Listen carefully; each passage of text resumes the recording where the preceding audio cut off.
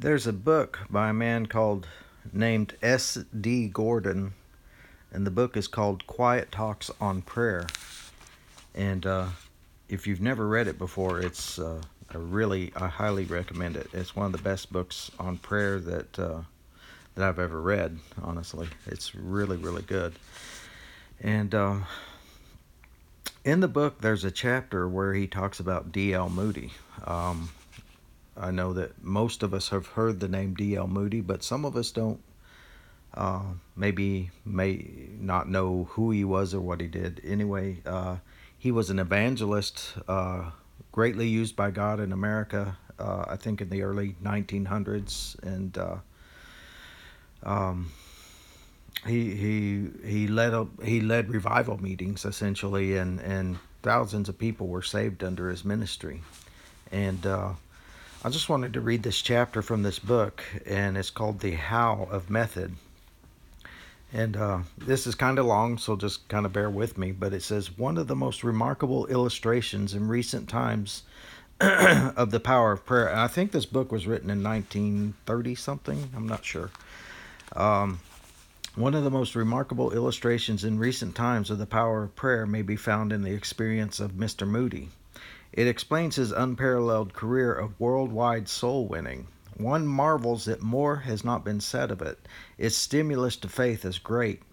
I suppose the man most concerned did not speak of it much because of his fine modesty. The last year of his life he referred to it more frequently as though impelled to. The last time I heard Mr. Moody was in his own church in Chicago. It was, I think, in the fall of the last year of his life. One morning in the old church made famous by his early work, in a quiet conversational way he told the story. It was back in the early 70s when Chicago had been laid in ashes. And I don't know if you've read your history or whatever, but uh, in the, I think, late 1800s, I'm not good with dates, but pretty much at least half of Chicago burned down. Um, it was a great fire, almost destroyed the whole city. But anyhow, it was back in the early 70s when Chicago had been laid in ashes. This building was not yet up far enough to do much in. In other words, Moody was building a church, but it had not been completed. So I thought I would slip across the water and learn what I could from preachers there, so as to do better work here. I had gone over to London and was running around after men there. Then he told of going one evening to hear Mr. Spurgeon, Charles Spurgeon, in the Metropolitan Tabernacle, and understanding that he was to speak a second time that evening to dedicate a chapel, Mr. Moody had slipped out of the building and had run along the street after Mr. Spurgeon's carriage a mile or so as to hear him speak the second time. Then he smiled and said quietly, I was running around after men like that. In other words, he was chasing after men instead of essentially doing what God had called him to do, which was God had called him to preach.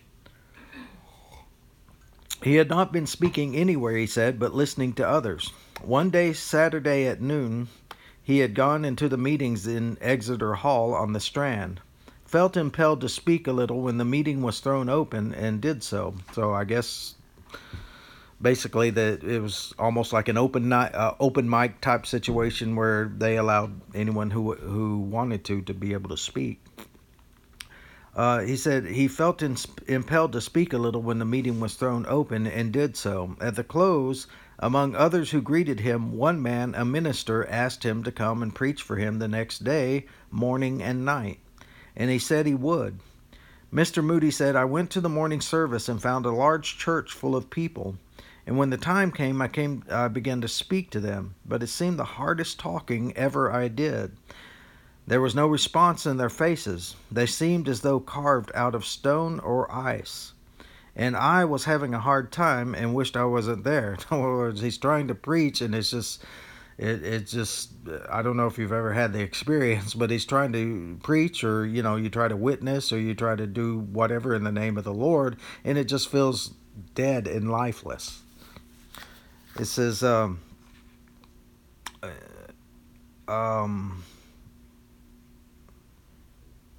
He says, I went to the morning service and found a large church full of people, and when the time came, I began to speak to them, but it seemed the hardest talking ever I did. There were no responses in their faces. They seemed as though carved out of stone or ice. And I was having a hard time and wished I wasn't there and wished I hadn't promised to speak again that night. But I had promised, and so I went. At night, it was the same thing. House full, people outwardly respectful, but no interest, no response. And I was again having a hard time. When about halfway through my talk, there came a change. It seemed as though the windows of heaven had opened and a bit of breath blew down. The atmosphere of the building seemed to change. The people's faces changed. It impressed me so that when I finished speaking, I gave the invitations for those who wanted to be Christians to rise. I thought there might be a few, and to my immense surprise, the people got up in groups, pewfuls. I turned to the minister and said, "What does this mean?" And he said, "I don't know, I'm sure." Well, Mr. Moody said, they misunderstood me. I'll explain what I meant. I mean, think of this is kind of actually a little comical, and it's, if you think about it, I mean, here Moody's preaching in the morning, and it's like talking to the rocks. It's just, it's dead, it's lifeless. He feels he has no power. The people aren't receiving it, and he's like he's wondering why he's even there, and he's doesn't want to be there. And now, like, he goes at night, and there's a change, and he gives essentially an altar call, and half the people stand up, and to his surprise,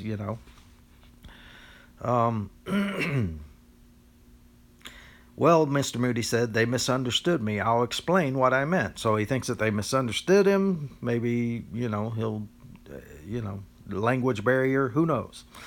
So he announced an after meeting in the room below, explaining who were invited. Only those who wanted to be Christians. And putting pretty clearly what he understood that to mean, he dismissed the service. They went to the lower room, and the people were crowding, jamming in below, filling all available space, seats, aisles, and standing room. Mr. Moody talked again a few minutes and then asked those who would be Christians to rise. This time he knew he had made his meaning clear.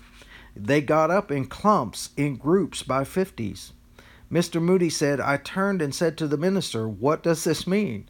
And he said, "I'm sure I don't know." Then the minister said to Mr. Moody, what am I going to do with these people? I don't know what to do with them. This is something new. This is something like, I mean, this is awesome if you think about it. I mean, I don't know, again, if you to what degree that you've ministered, or if you've ministered, or maybe just, like I say, witnessing to somebody about Jesus or something. But sometimes, when the Spirit comes and you're ministering, and all of a sudden, fish are wanting to jump into the boat. A lot of times we get discouraged because so many times we're trying to beg people to come to Jesus, or we're trying to coerce them to come to Jesus. We'll give you a toaster, or a brand new car, or he's going to bless you and make you happy and give you a wife or a husband or a dog, or whatever and stuff. And we try to entice people to come to Jesus. And, you see that even in advertising circles. The reason why they're doing that is because they're desperate, right? And how surprising it is, sometimes when the Holy Spirit moves, and again, it's like the fish are jumping into the boat. It's like when Peter and John and those guys, they fished all night and didn't catch anything. And then Jesus comes to them and says, "Cast your net on the other side of the boat." And they're like, okay, so we're professional fishermen. We don't even know who you are, and you're telling us to cast our net on the other side of the boats, and we should just trust you. And so anyway, after kind of debating among themselves and doubting, I'm sure, they cast the nets in, and the nets, it talks about how the nets became so full that it almost sunk their boat. So I just find this really amazing and awesome. So again, the pastor says, what will I do with these people? I don't know what to do with them. This is something new. And Moody says to him, "Well, I denounce a meeting for tomorrow night and Tuesday night and see what comes of it." And Moody says, "I'm going across the channel to Dublin." And he went, but he had barely stepped off the boat when a cablegram was handed him from the minister saying, "Come back at once, church packed." This is awesome. So he went back and stayed 10 days. And the result of that 10 days, as I recall Mr. Moody's words, was that 400 people were added to that church. And that every church nearby felt the impulse of those 10 days. Then Mr. Moody dropped his head as though thinking back and said, I had no plans beyond this church, the church that he was building. See, before this time, he wasn't an evangelist per se. Before this time, he was just a pastor of a church. And he was actually fairly well known. But he didn't see the results of the ministry that he had up until this point. After this point, instead of focusing on being a pastor of a church in Chicago, he begins to go out throughout the whole world and share the gospel, and multitudes of people were brought to Christ. And this same anointing just followed him wherever he went, to where just thousands of people became Christians. He said, I had no plans beyond this church. I suppose my life work was here. But the result with me was that I was given a roving commission, in other words, going out throughout the world, and have been working under it ever since. Now, what was the explanation of that marvelous Sunday and days following? It was not Mr. Moody's doing, though he was a leader whom God could and did use mightily. It was not the minister's doing, for he was as greatly surprised as the leader. There was some secret hidden beneath the surface of those 10 days. With his usual keenness, Mr. Moody set himself to ferret it out. In other words, he set himself to find out what was the cause of it. By and by, this incident came to him. A member of the church, a woman, had been taken sick some time before. Then she grew worse. Then the physician told her that she would not recover. That is, she would not die at once, so far as he could judge, but she would be shut in her home for years. And she lay there trying to think what that meant, to be shut in for years. And she thought of her life, and she said, how little I've done for God. Practically nothing. And now what can I do in here on my back? And she said, I can pray. In other words, so she became an invalid, right? She became homebound. She couldn't go anywhere, do anything. Who knows how much time she had to live. But she, instead of feeling sorry for herself, instead of blaming God, instead of getting angry at God, instead of going, well, there's nothing I can do, I might as well just die. She said, you know what? I haven't done a lot in my Christian walk for God, but there is one thing that I can do in this place where I'm at, and that is that I can pray. And there's a great lesson in this, because so many times when adversity comes into our lives, and believe me, adversity will come into your lives. Please don't believe this fake gospel, this fake teaching in the church that, you come to Jesus and everything's going to be great. Everything's going to be wonderful. Everything, and there is that. Jesus is with us, and the Holy Spirit is with us, and we have peace in the storm, and he walks with us, and he talks with us, and it is great, and it's awesome in so many ways. But it's not going to preclude, he is not going to stop bad things from happening in our lives, because we live in a fallen world. We live in a world where things happen, And the problem is that every time something happens, we're like, why? Why, God, would you allow this to happen? Well, Jesus promised that in this life we would have tribulation. And again, it's a very big problem in the church. If you go to a church where the pastor's telling you that you're not going to have any problems. And not only that, it's worse in a lot of places, because in a lot of places, if you're having problems, they're like, well, there must be some kind of sin in your life, right? And sometimes there is, but sometimes there's not. It's like the guy that was born blind, and the Jews came to Jesus and said, who sinned, this man or his parents? And Jesus said to them, neither, but this is for the glory of God. And so again, it's in the minds and the thinking of a lot of people, and a lot of religious people sometimes will even, like, you get sick or something bad happens in your life and they just automatically think that you're in sin, or something's wrong with your life, or something's wrong with your walk with God. That's not necessarily true. As a matter of fact, sometimes it's because of the fact that you're walking with God, because of the fact that you're devoted to Him, that hell is coming against you, because Satan doesn't want you fighting against his kingdom. Satan is ruthless. Satan is a thief who comes to steal, kill, and destroy. And he doesn't care about lost people, because they're already his possession. He doesn't care about what they do. He doesn't care about them getting drunk, having abortions, whatever they do. He doesn't care about them murdering each other. I mean, he enjoys it, but that's not where his focus is. His focus is on blinding the eyes of people that are trying to follow the Lord. His focus is trying to discourage you and try to get you to quit following Jesus and say, this isn't worth it, because there's so much pain, there's so much, and I wasn't prepared for this. No one ever told me. I'm telling you right now, sometimes the closer you are to God, the more obstacles, the more tribulation, the more hell breaks out in your life. Because now you have an enemy, the enemy of God, who's going to come after you because you're serving the Most High. But that's okay, because great is your reward. And Jesus, for the joy set before him, endured everything that the cross entailed: the beatings, the cursings, the spitting upon him, the ripping out chunks of his beard, the crown of thorns, and the shame of the cross, because he knew that something greater than all of that waited for him. Let's continue on.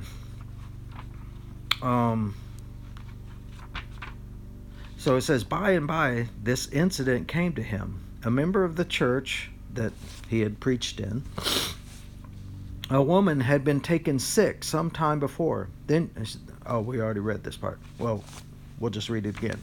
She grew worse. Then the physician told her that she would not recover. You're going to die. It says, that is, she would not die at once, as far as he could judge, but she would be shut in her home for years.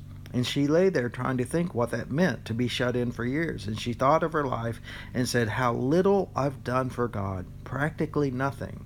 And now what can I do? What can I do shut in here on my back? And she said, I can pray. He says, may I put these, he said, continuing on with the story, he says, may I put this word in here as a parenthesis in the story, that God oftentimes allows us to be shut in. He does not shut us in. He does not need to simply take his hand off partly. There's enough disobedience to his law, all of our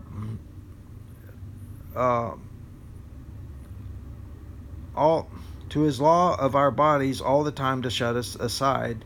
No trouble on this side of the problem. Anyway, I'm just going to skip ahead of this. Basically, he says he allows us to be shut in because only that way he can get our attention from other things to what he wants done. And that's the thing, is like, sometimes, again, God does allow things to happen in our lives. But if he does do it, it's through a loving hand, okay? It's not because he hates us. It's not because he wants to destroy us. And even in his discipline, he disciplines us for our good. And he disciplines us as a loving father does. And so what he's saying is that sometimes God shuts us in. Sometimes he does things to get our attention, right? Because again, how many times do sometimes, our prayer life slacks and we're not spending time in his word. We're not spending time in prayer. We're not spending time seeking him. Or if we are, it's become cold and it's just become formula, right? And sometimes God does allow things into our lives to get us focused back on him, right? Because, it's a natural thing that when all hell breaks through in our lives, and things aren't going well, and I'm fighting with my wife, and my kids are mad at me, and my kids hate me, things aren't going well on my workplace, or my health is bad, or whatever it is, then we begin to seek earnestly God, don't we? Sometimes we just go through the motions, and we're just doing our religious thing, we're doing our church thing, we're doing our Christian thing, because that's what we're supposed to do. But then when things go south on us, then we really start to seek the Lord. And then we start to get serious with it and stop playing around. And sometimes it's unfortunate, right? God shouldn't have to do that to us to get our attention. But unfortunately, because of our lack, because of our coldness, and because of our lack of desire for the things of God, sometimes He has to do things like that, or to allow things like that, to focus, get us to focus back on Him. So she says, I will pray. And she was led to pray for her church. Her sister, also a member of the church, lived with her and was her link with the outer world. Sundays after church service, the sick woman would say, any special interest in church today?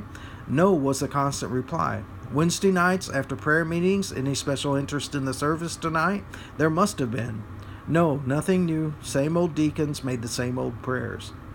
But one Sunday noon, the sister came in from service and asked, who do you think preached today? I don't know. Who? She said, a stranger from America, a man called Moody, I think was the name. And the sick woman's face turned a bit wider, and her eye looked half scared, and her lip trembled a bit, and she quietly said, I know what that means. There's something coming to the old church. Don't bring me any dinner. I must spend this afternoon in prayer. And so she did, and that night in the service, that startling change came. So in other words, that change came when the woman was praying. Then to Mr. Moody himself, as he sought her out in the back in the sick room, she told how nearly 2 years before there had come into her hands a copy of a paper published in Chicago called The Watchman, that contained a talk by Mr. Moody in one of the Chicago meetings. So in other words, she's saying that 2 years before this incident, she received some newspaper somehow that that contained an article by Moody. All she knew was that talk had made her heart burn, and there was the name Moody, and she was led to pray that God would send that man into her church in London. As simple a prayer as that. And the months went by, and a year and over, still she prayed. Nobody knew of it but herself and God. No change seemed to come. Still she prayed. And of course, her prayer wrought its purpose. Every Spirit-suggested prayer does, and that's the touchstone of true prayer. And the Spirit of God moved that man of God over to the seaboard and across the water and into London and into her church. So, I just wanted to read this to you because I don't know about you, but this really encourages me. And again, he talked, we read that sentence about how, the sister would come home after the Wednesday prayer meeting, and, how was the prayer meeting? Same dead deacons, same dead prayers and stuff. And in our churches today, we don't even have prayer meetings because that's how little we view prayer. Prayer is just a religious thing. Prayer is not that important, and it doesn't really do anything anyway, so why pray? And to the very core of my being, this is why I believe that the state of the church is in the condition that it is in today. Jesus said, my house will be called a house of prayer. And his house today is a house of worship. So many churches, they worship. Their whole focus is on worship. The latest Hillsong, the latest Bethel songs, and you got to have the fog machines and the the best skilled musicians, and you go to a lot of those, and you're wondering where's the anointing, where's the Spirit of God? Is this true worship, or is this glorification of man? Or some churches have become about entertainment. The pastor is, like a talk show host, and he's cracking jokes and wisecracks, and it's all about feel good, and it's all about, messages about, Jesus is here for you, and he's here to bless you, and to give you everything you want. He's like the Santa Claus. It's you just put in your list, and he'll check it twice, and he's going to give you everything you want. Jesus said, "My church, my house, will be a house of prayer." I was reading a story about a man named John Fletcher, who was a contemporary with John Wesley back in the 1700s, and it was in his process of coming to the Lord, and he started asking people, well, what about these Methodist people? Because John Wesley was a Methodist, and Fletcher had heard about him. And the lady told him, "Oh, that's those weird people. All they want to do is just pray all the time."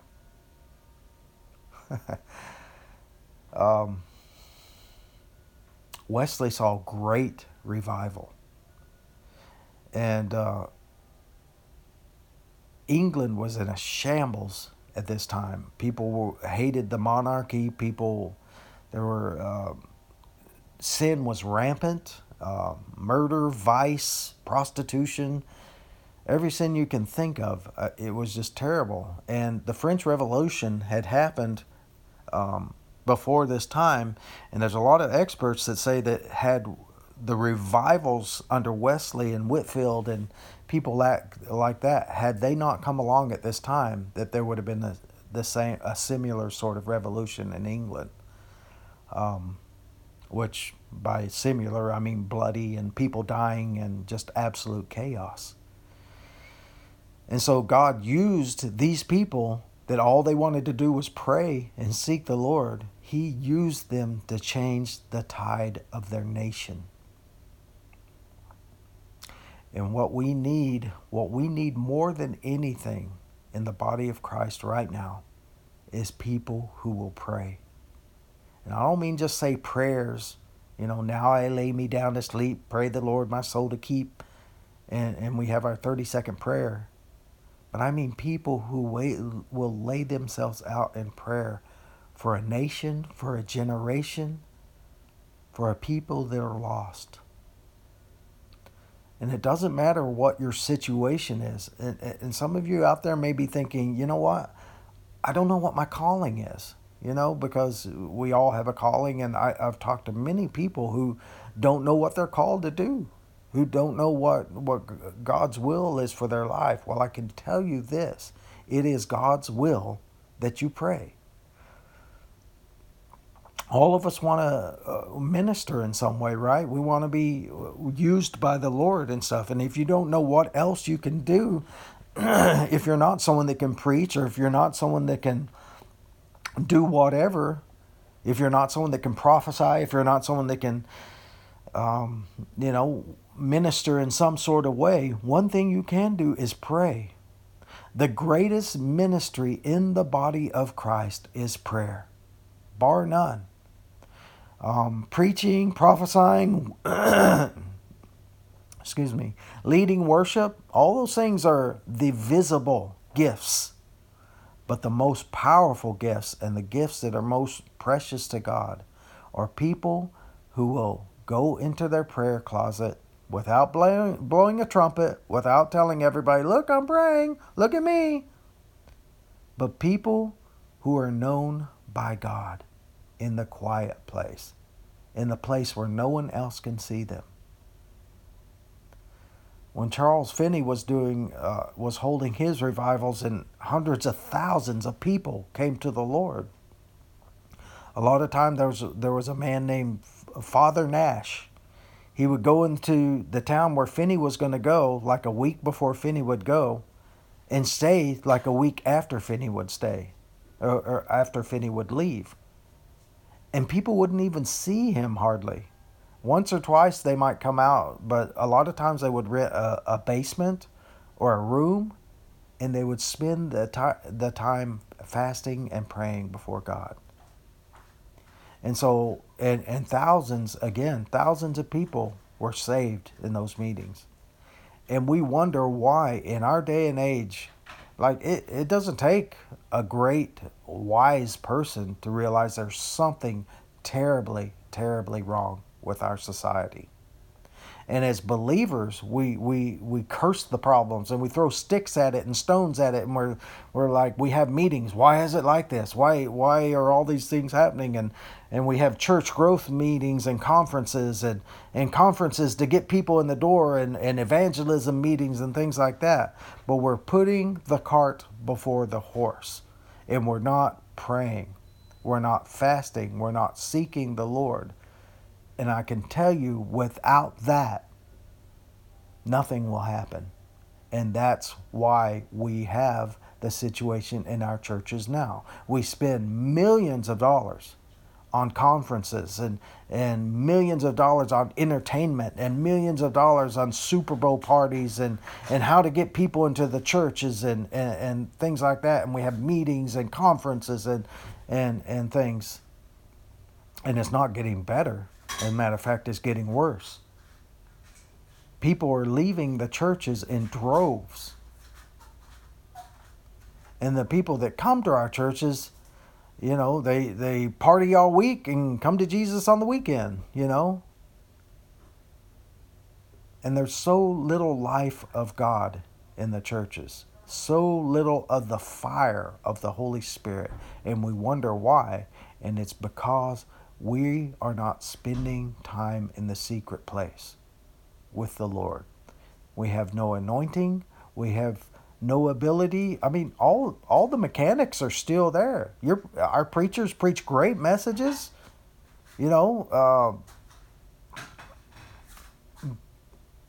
but people aren't coming to the Lord, and people aren't being saved. And you can see it in the broader view when you look at our society.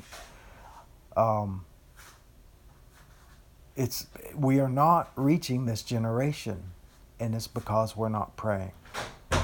And if we want to reach this generation, it will only happen as believers begin to get on their knees, they begin to seek God, and to begin to cry out to Him. And so I just want to encourage you, if you are in this place, I know there's a lot of people with COVID, the long COVID, that aren't able to work and aren't able to go back to their jobs and things, and they're still laid up. And one thing you can do is you can pray. You can seek the Lord.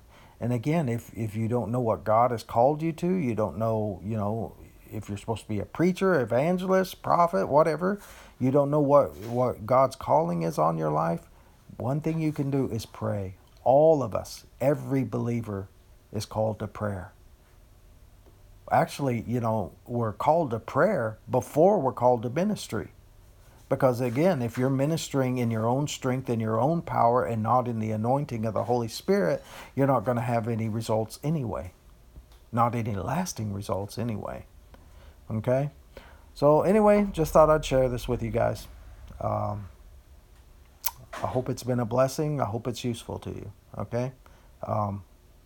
Let me restate that. I hope God uses it to put on somebody's heart that this is not just some ranting or raving, not just somebody just spouting off things, but this is what the Holy Spirit is desiring. He is desiring a church of people who pray, people who seek God with all their hearts. Amen.